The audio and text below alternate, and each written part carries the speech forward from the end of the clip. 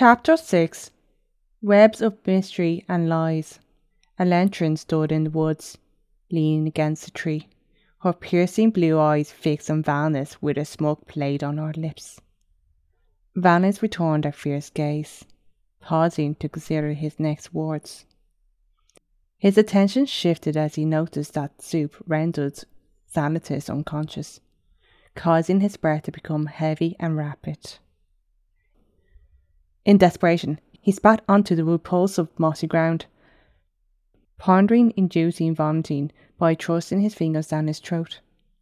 Suddenly, Elentrin's crackle interrupted his thoughts, prompting him to raise an eyebrow and turn his gaze back to her.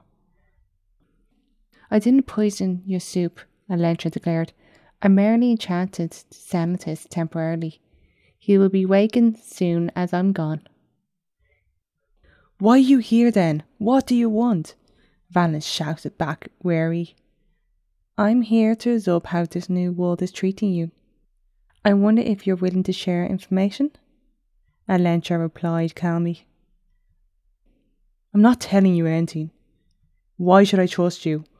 Why should I tell you anything? I don't know who you are," Valnis retorted. His distrust is evident. "Do you not recall the wolf when you first left the cave?" "That was me," Elentrin explained. "You tried to eat me!" Valnis interrupted, still sceptical.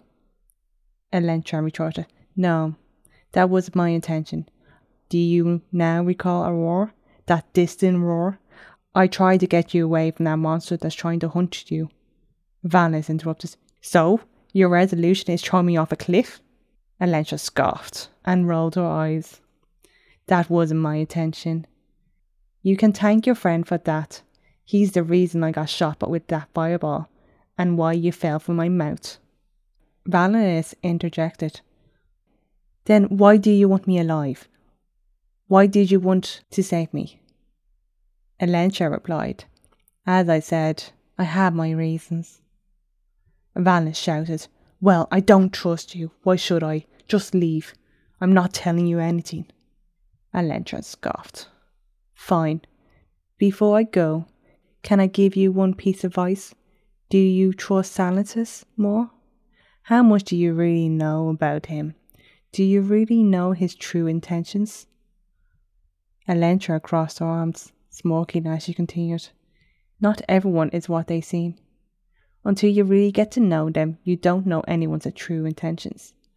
Anyone could be foe or friend. So heed my warning. Maybe Xanatos is not the person you think he is. Just keep an eye out." She clicked her fingers and whispered, "Until we see each other again." Smoke enveloped her, and the wolf emerged, baring his teeth at Valnis, causing his body to shake. The giant wolf let out a large howl before disappearing into the forest. Valnis let out a big breath, his body starting to relax, his gaze fixed on where Elentrin was. He shook his head, and then slowly returned to the camp where Xanatos had awakened from his induced slumber. Xanatos gazed at Valnis, his eyes narrowed. Xanatos asked, "Why did you emerge from the forest?" Valnis stood still, paused, and then spoke. "I just needed to go to the bathroom." Xanatos grunted and returned his gaze to the fire flames, speaking deeply. "Come sit, I need to tell you something." Without hesitation, Valnis did just that, sat beside the fire flames as instructed, staring at Xanatos with a tight chest. Xanatos spoke. "Remember when I told you we fled our home when attacked? The one who attacked us was Xanatos. His right-hand man was Ornis.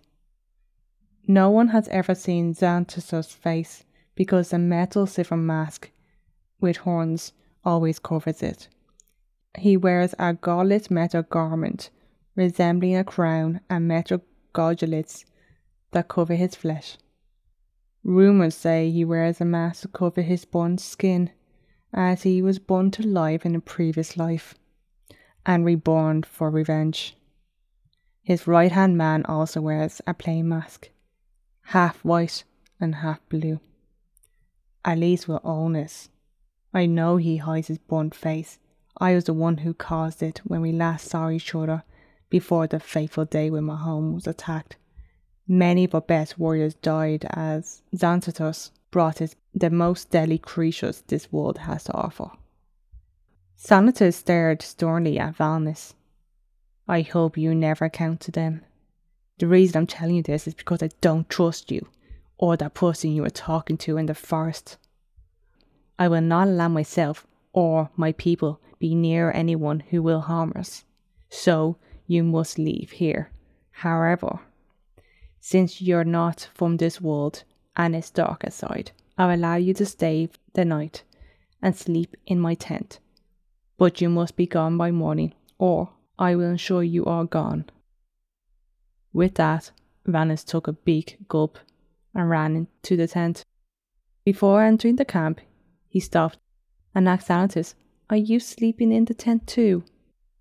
Xanatos stood up with his back turned to Vanis and spoke quietly as he started to scan the forest.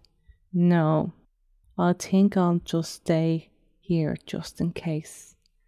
Vanis entered the tent and saw it was bare with only a few leaves. Lowering himself to the ground, Vanis wrapped his arms around his knees, staring into the ground with his thoughts racing. Questions plagued him. What do these people want? Why is Elentran following him? What does she want?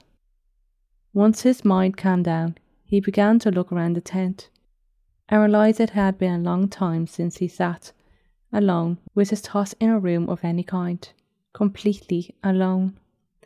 The last time was in the weird cave with the letter from Val. So much has happened since then, so much danger, unknowns and questions.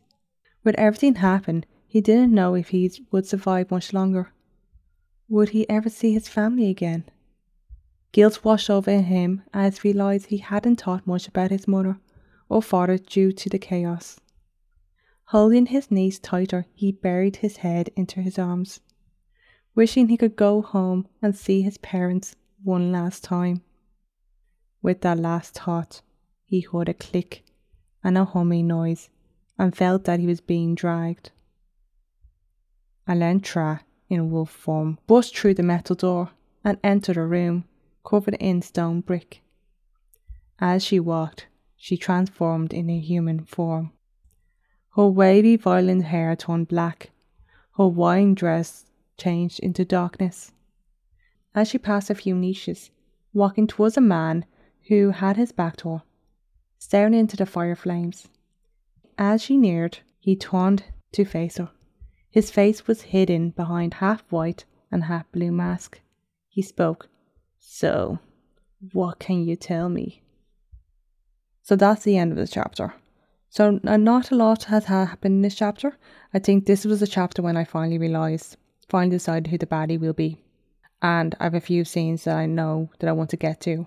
So now these future chapters now is going to build up the character and build up to the scenes where you get more answers about the baddies and their true intentions and so on. So can't give much more than that because I give spoilers. But yeah, so this was when I kind of decided where the story is probably going to go and who the baddie is. So now the next few chapters I'm going to try to build on that. As you can tell by the story, he's still weakling, so I need to change that. The next few chapters will be probably still more build up and getting more answers and kind of getting better understanding of where I'm trying to go. I hope you're enjoying the story overall. I know it's not the fastest paced story. I still hope that you're enjoying the story regardless. And hopefully you keep listening to the story. And again, as usual, if you like the story, please follow if you haven't followed. And as I mentioned before, I love feedback on the story. So as this podcast is available on multi-platforms, don't really keep track on if someone has commented on the podcast, etc. It's very time consuming and hard for me to do that. Except for YouTube. YouTube, it's easy for me to do that. If you want to provide feedback or you want to get in touch or have any questions about my story, the best way to get in touch with me would be through my website and through either contact form or sign up on my newsletter. I love to hear your feedback and I love to know if you're enjoying the story. and answer any questions you may have regarding my writing. Also, I would love you to follow on my social media platforms. All these details are in the description if you're interested in doing so. So that's all I have to say for now. Like I said, I just hope you're enjoying the story, and I really just thank you for listening, and I hope you have a good day.